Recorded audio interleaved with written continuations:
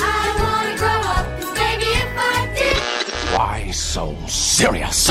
All the toys, all the time. I am the game and still getting trying to play you. You know the rules. This isn't a toy. But we bought it at the toy store. We did, but the way I'm using it makes it an adult thing. Are you ready to play the game? Welcome to the Toy Department with Matt Kolsky and Derek Madden. Yeah. All right, it is Thursday. It is Toy Department. It is Thursday, right? It is Thursday. Okay, that's good. I'm in Las Vegas, so I don't know what's happening right now. Yeah, well, time loses all meaning when you go to Las Vegas. Yeah. That's the motto of the city, I think, right? Lights are on all day. I don't know. Las Vegas, where time goes to die. There we go. I'm still Derek Madden. I got that. He's Matt Kolsky. How are you? You're at home, right? Yeah, I'm wrapped up in a blanket. I hope I sound as bad as I feel so that people can understand that I had COVID like 2.5 weeks ago, and just as I was getting over it and came out of the basement, my children gave me a cold, or at least one of them did, because the other one had to wait until I was getting over that one to give me the second cold. So I'm on like week 3 of just feeling like garbage, and I don't know if this happened to you, but at some point, like somewhere around the age of 40, one of the symptoms of me getting a bad cold became just not being able to sleep well. So, like, I hate being stuffed up and, coughing and stuff. That's bad. But the medicine can sort of at least ameliorate a lot of that. But when I get these colds, especially when it's, a couple weeks in a row, I feel like I haven't had a good night of sleep in 3 weeks. So I'm teetering, I guess is what I would say. All right. Yeah. Sounds like we're all in for a hell of a podcast. Should be fun. But the good news is, like, I think we've got a quick podcast on our hands because, I only have 4 notes from the challenge reunion, and 2 of them are about outfits. Let me start with this. How when they flashed up on the screen the challenge reunion part 1. Yeah. Did your heart sink like mine did? Kinda. Yeah.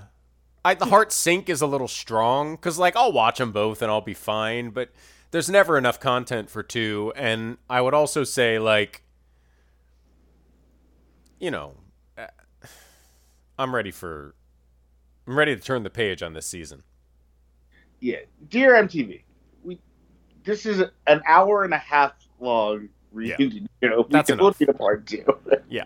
Like, you could maybe take out, we'll make Corey walk on the balance beam. Yep.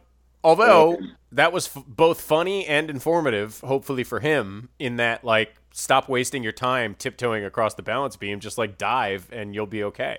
Yeah, for sure. I will say, one of my sartorial notes was Corey's jacket. His whole outfit, really. That, like, gradient suit. Like, the words gradient suit in my head sound just impossibly bad, but I thought he looked pretty sick in that like pink gradient. I'd never really seen a gradient suit before, and I thought he really pulled it off. Exactly. Like, again, if someone I don't think I've seen one either, but if someone had been like, gradient suit, your thoughts, I would have said absolutely no, and I would have been wrong because he wore that thing. Yeah. And speaking of jackets, it's probably the best thing he did all season. Probably, yeah. Definitely the best thing he did at the reunion. But speaking of jackets, Emmanuel dressed like a member of a royal family. That did it for me too. that was delightful, actually. And I don't think it really got enough play. I don't think he got enough play in general. Maybe he'll get some more play he got plenty of play on the season, but maybe he'll get some more play in part 2 of the reunion. Not surprisingly, but also absent despite his presence on stage, Ed Eason, ladies and gentlemen. Like, I know Horacio gets a lot of flack for being quiet or whatever, but at the end of the day, like, he's been in the thick of it all the time since his very first episode on the show. He's been right in the middle of the shit, like front to back. Ed has to be the greatest, like, young, so to speak, competitor in challenge history to have, like, zero presence on the show.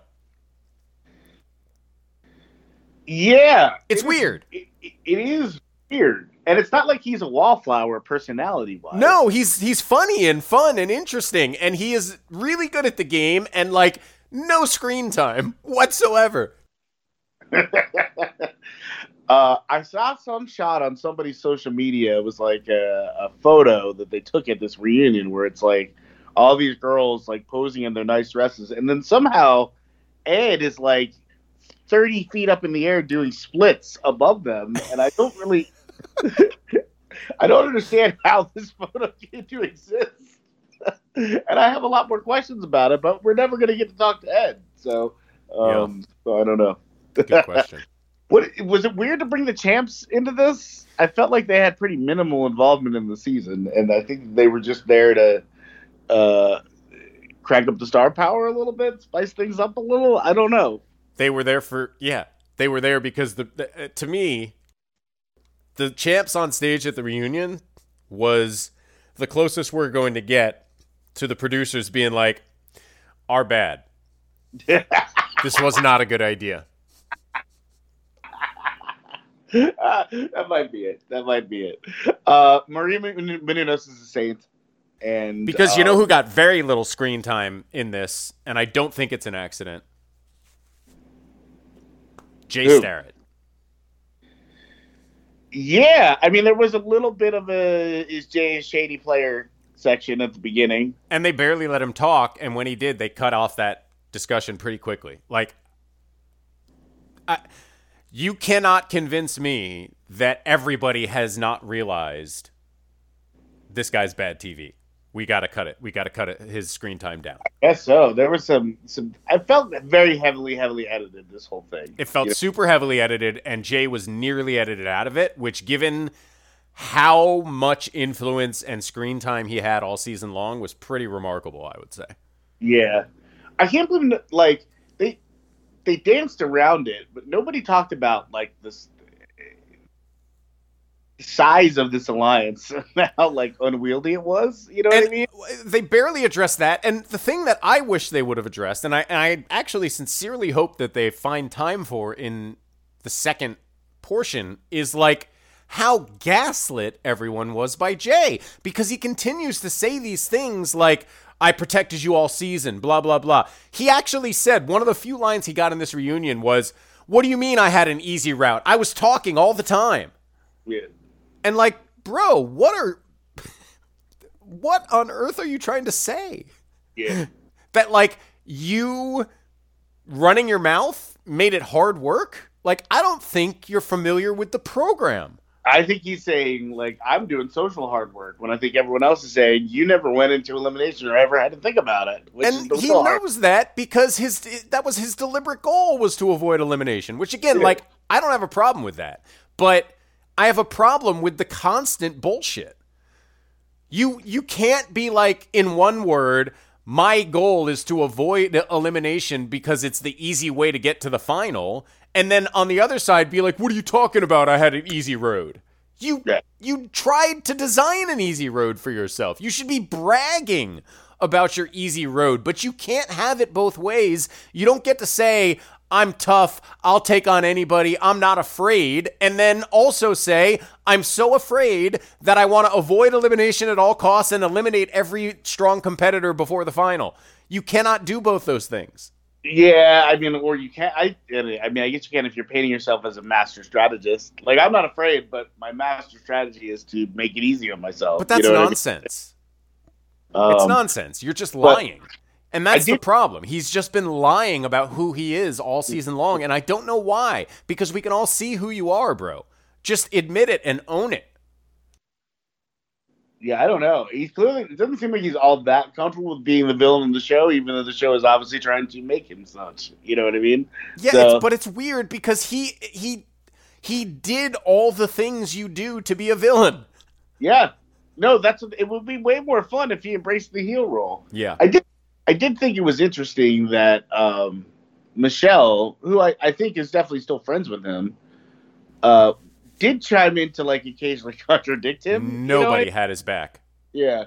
Except Asaf. Nobody on that stage besides Asaf, who is probably the only guy to have a worse showing at the reunion than Jay. Oh, I disagree.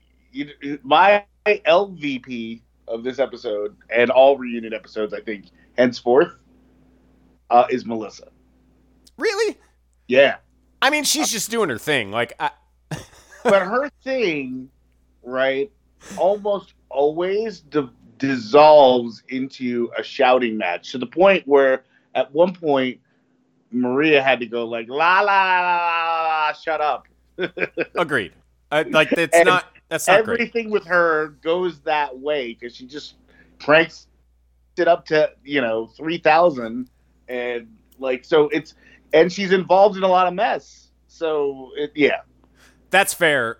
I didn't necessarily mean who I enjoyed watching the least. I meant when I was thinking had a worse reunion, like if Jay was outed as someone who like nobody really trusts anymore and played a shady game and doesn't deserve the screen time he got, Asaf was outed as the thirstiest, saddest loser. Because it wasn't a great day for Corey, I didn't think either. No, it wasn't, but like Despite the suit. to me, that was just Corey doubling down on the nonsense we've already seen from him. For Asaf, it was like, hey, everybody, I am a thirsty social media troll trying to start fights with people who have higher profiles so that you'll notice me. And it was really sad. You know who else it wasn't a good day for? And this person was, not really on the show all that much. So, Colin did not have a good day. No. Although he had one good line in there when he said he was on the Michelle he wasn't in the alliance, but he was on the Michelle protection plan. Yeah, that was pretty good. I also thought it was good when he was like, I was out all night with Darrell. That was good too. He was like, I take back saying he's soft. I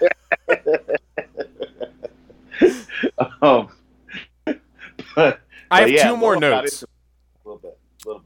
I have my two non-dress related notes here. They're both pretty simple. One is, I guess, our burn of the week. So I'll save that for last. The first is just, I am, at this point, I think the word is stupefied by how just straight up lovely Horacio Gutierrez is. This fucking guy. Are you kidding me? Like, he's an absolute, top-notch A1 physical competitor. He is better than you think at the games and brain stuff and strategy. He is like unfailingly sweet, handles every like bit of nastiness thrown towards him with utter professionalism and like grown-upness. And then he even like manages to delicately tiptoe through the minefield of Olivia versus Nerys and come out smelling like roses. This guy defies all reasonable logic as a human being, and I just hope it's real. If we come to find out that he's actually a psychopath, it's gonna break me. Like, we need to be able to have one truly great person in the world, and I think it's Horacio Gutierrez. like Teresa's still like every day is like, that's my man.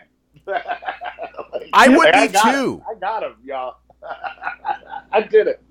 Like, I would say that every day at every opportunity as well. Look at him. He's gorgeous. He's the literal best person in the world. Like, it boggles the mind how lovely that man is. And I had to say it out loud.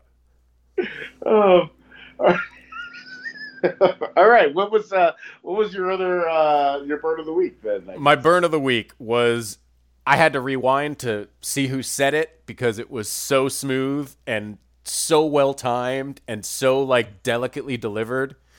And look, mostly I would say Cara Maria behaved like Cara Maria does, which is like paranoid, weird, like paranoid and then smiling, but clearly upset, doing that like I'm smiling, but my eyes are daggers thing that she does. But there was a moment when Olivia and Nerys were in their back and forth, and Nerys is upset and has already cried and is like expressing her hurt, and Olivia is blubbering, and there was just like a beat of silence, and Cara Maria just quietly said, "Rivals 4." I think she said that more than once, actually. She might have brought it up, like in regards to herself and Tori right? as well. I think it was actually Tori who said that, though. I think Tori said Kara's just trying to angle for a Rivals pairing with me, which, by the way, might be true. But the way she delivered it when Olivia and Nerys were going at each other was just perfect. She like did just a hint of like movie trailer voice, Yeah. It was my favorite moment of a largely uninspiring reunion episode. I also appreciated the brief reveal that she and Polly are still together. Since we had some questions about that. So. Did we? At least I thought we did when Polly was on last time. Polly was on a show by himself. Oh no, they're pretty heavy on Insta. Oh, okay. I saw her at a wedding with him recently. So, my burn was Devin calling them all losers. Devin also got a tremendous line. Look, Devin was just he said 5 or 7 things that we could highlight, but again, that's the problem with this season. Like, you look at that couch. And Tori, Devin, Darrell, even Cara and Laurel are getting in shots and barbs and doing their thing. And those idiot losers on the other side of the stage just are floundering. Right. At every turn this season, we've been reminded how badly this show needs its veterans. And I look forward to the upcoming All-Star season that will be almost entirely veterans and some really exciting ones too. So, yeah, interesting folks coming back this year. Yeah, so. But Devin had the line on, God, who was it? Was it Corey or...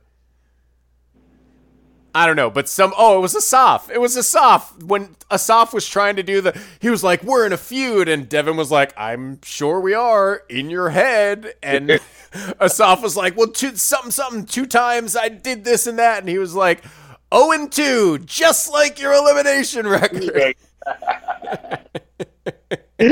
I believe he fist bumped after that. Oh yeah, he did a whole thing. He did a Devin thing. He was doing Devin, and it's great. And I hope he's there for season 40. Me too. And I also enjoyed him saying, like, by the way, I'm single, so next time I'm back, I'm banging.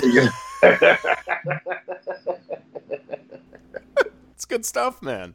That's television entertainment, ladies and gentlemen. We'll see if it's actually true. Yeah, look, it takes 2 to bang, you know what I mean? But right. But I believe that he'll try. So I'm told.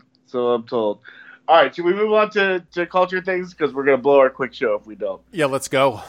I guess we should start with Vince Staples, since this is an area in which we have differing opinions. Yeah, I mean, look. Well, I'm trying to decide. I'll go first. Yeah, please. I'm not going to sit here and try to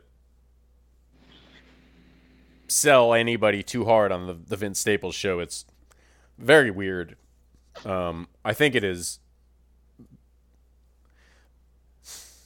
I'm trying to be as respectful as possible because I like Vince Staples. I think he's funny and clever and creative, and I do think there is something here. But it seems pretty obvious to me that the elevator pitch was Vince Staples getting in a room and saying, it's Atlanta, but me, and in Long Beach. And yeah, I mean, it's Dollar Tree Atlanta. You know what I mean? Like, Yeah. And, well, but I guess so. Yeah, I figured that was more or less your take. And so this is what I would say in response to that, which is not inaccurate, but it is, I think, a little harsh, and I think a little forgetful of what Atlanta was in its first few episodes or first season. This is not as thoughtful as the Atlanta we've watched recently. But I do more well crafted. Like yeah, Atlanta early on may have been silly or wild, you know what I mean? But well, it also felt the hero Mirai and the writing and the characters were quirky, but a little more developed as people than I think you're right. And there's not much here. Like, it's like 5 or 6 short episodes, but I do think there's like a fun creative spark here. I do think there are some interesting like thematic things going on.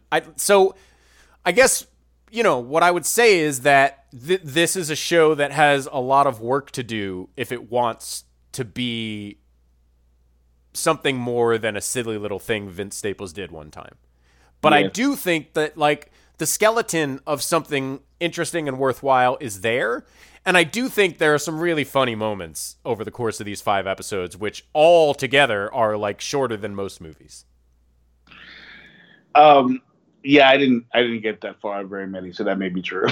But I didn't want to get that far. So, well, yeah, and like, I can't deny that you're going to... Anybody who's seen and loved Atlanta is going to watch the first episode or 2 of this and be like, so this is Vince Staples' version of Atlanta, but it's not as good.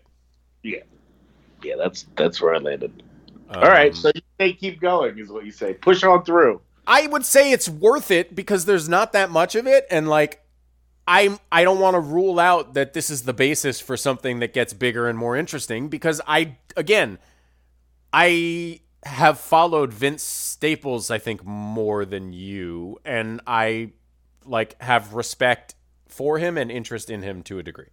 Not to a Donald Glover degree, but to a degree. So, you know, I also think he's starting from a less informed spot on making television than Donald Glover was. So, you know. What did you think about Constellation? I had a lot of trouble stopping watching it, which I think is a point in its favor. I don't think it's great, and it's another one of these shows that we've watched recently where I feel like you can just feel the weight increasing and the whole thing hanging on, can they stick the landing? Yeah, I had the opposite problem that you did. I found it just turgid and tough to get through. Yeah, well, I mean, I don't want to make it sound like it's like 24 or something where it just the hours melt away. For me, it's the mystery thing. It's not that it's such an enjoyable watch. It's that like, I want to know what the hell is Mike Ehrmantraut doing, man? Yeah. Like, what happened? What is that? What is he even? I don't know. Like, this is a sucker. Like, I'm a sucker. I don't know what else to say. I'm a sucker because they're giving me nothing, and that makes me want to know. Now, that being said, like, there's some compelling stuff here. I mean, I watched 3 episodes, and there's some compelling crap, and there are some gripping moments. But, you know, I'm equally consumed by the need to know answers and the fear that I'm going to be disappointed by what I find. I don't know. It sounds like I need to try to watch some more of this, and maybe I will, but probably not at all this week because we have way too much homework. So. Honestly, this feels like, you know what? I've also been sick, you got to keep in mind. So I've been like, you know, eating weed gummies and lying in bed and watching this show, which is a little bit mind-bending in that scenario, when you're hopped up on, expectorant and maybe that's what I do. edibles. Maybe I take ill and eat weed gummies, and I'll be more positive about stuff. Yeah, I don't know if that'll change your positivity level that much, to be honest. And I'm not really. What's funny is I'm not super positive about either of these shows. I think I just watched more of them because I was bedridden for more of them. Yeah, that might be it. By the way, so far, say that, I think I've successfully muted myself for all my nasty coughs. So you're welcome to you and to the viewers or listeners. I'm not going to say that I am negative on Anatomy of a Fall, which I think is a movie that I would describe as extremely French.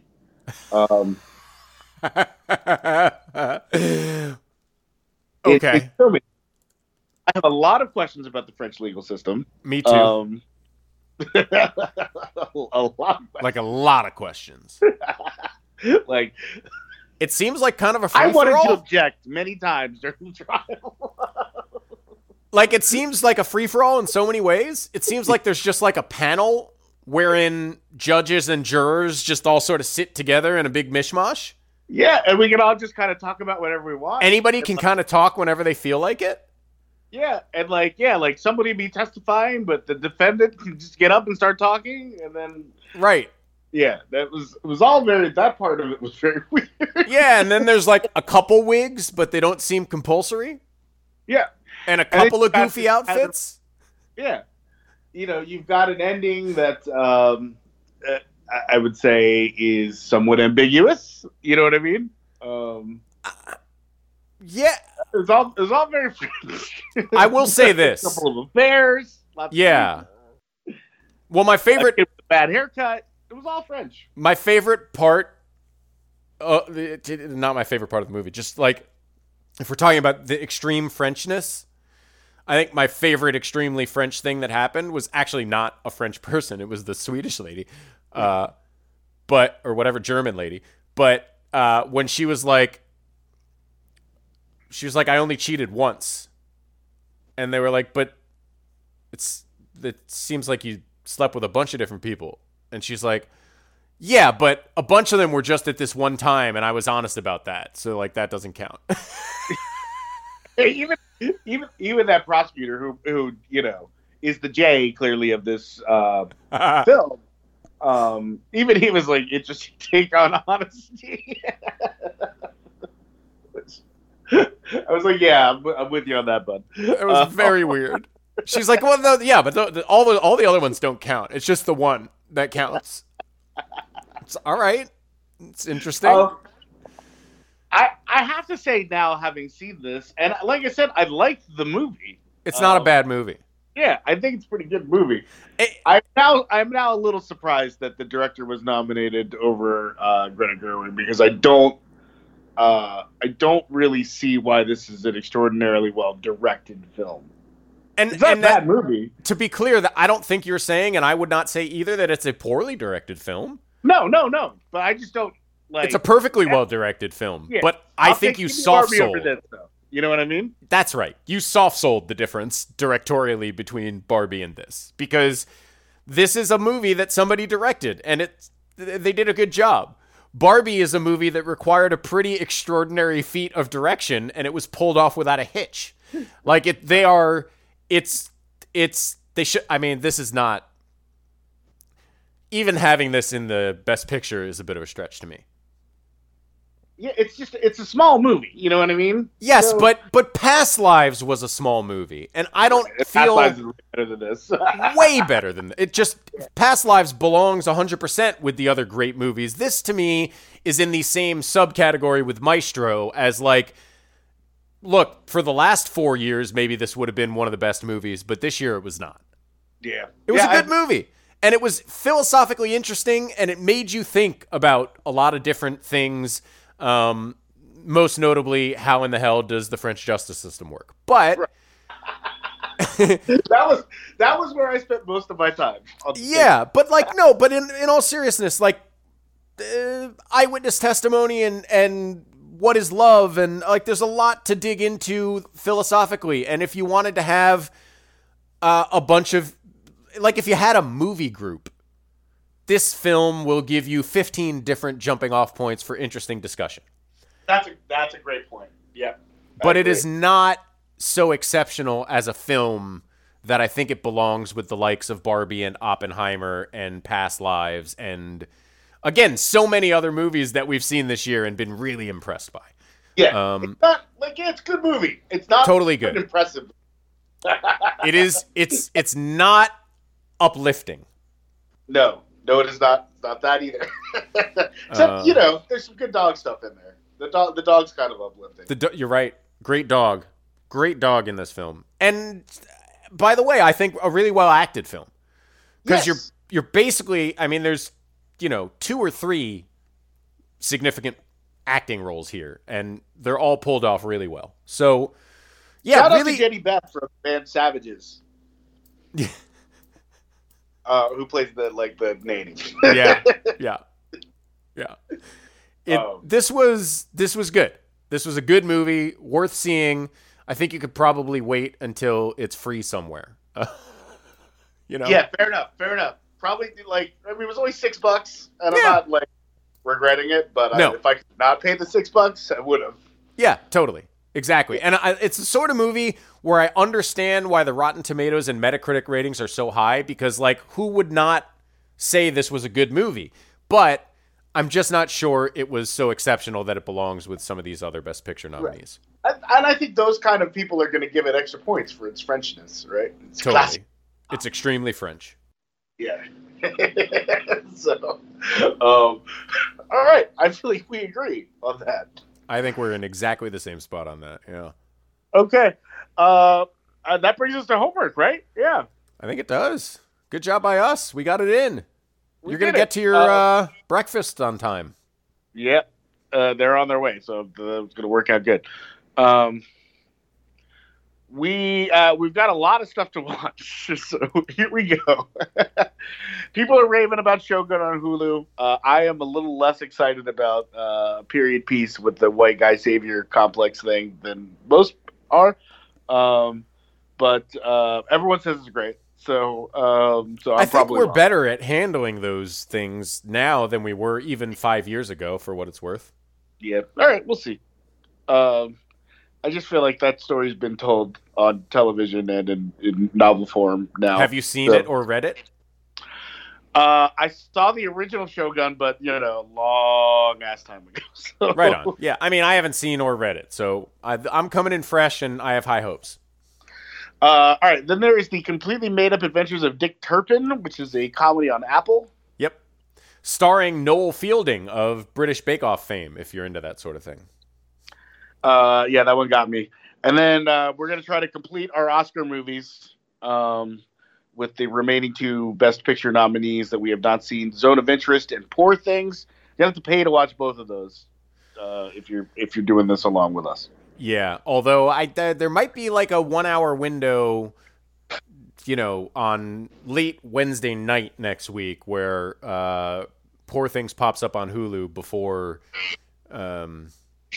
we record on Thursday. Yeah, all right. If you're late Wednesday night, maybe you could, as you did, yeah, fair enough. It's a dodgy plan, frankly, so you might just want to pay for them both. Yeah. All right, they're coming to get me, so I'm going to say goodbye. All right, have fun in Vegas. Remember, what happens in Vegas, I don't think it stays there anymore. Probably will be on this podcast next time, yeah. Bye! This game's in the Admiral refrigerator. The door is closed, the lights out. Butter's getting hard, the eggs are cooling, and the Jell-O is jiggling. So long, everybody. And do me a favor, have yourself a tremendous evening.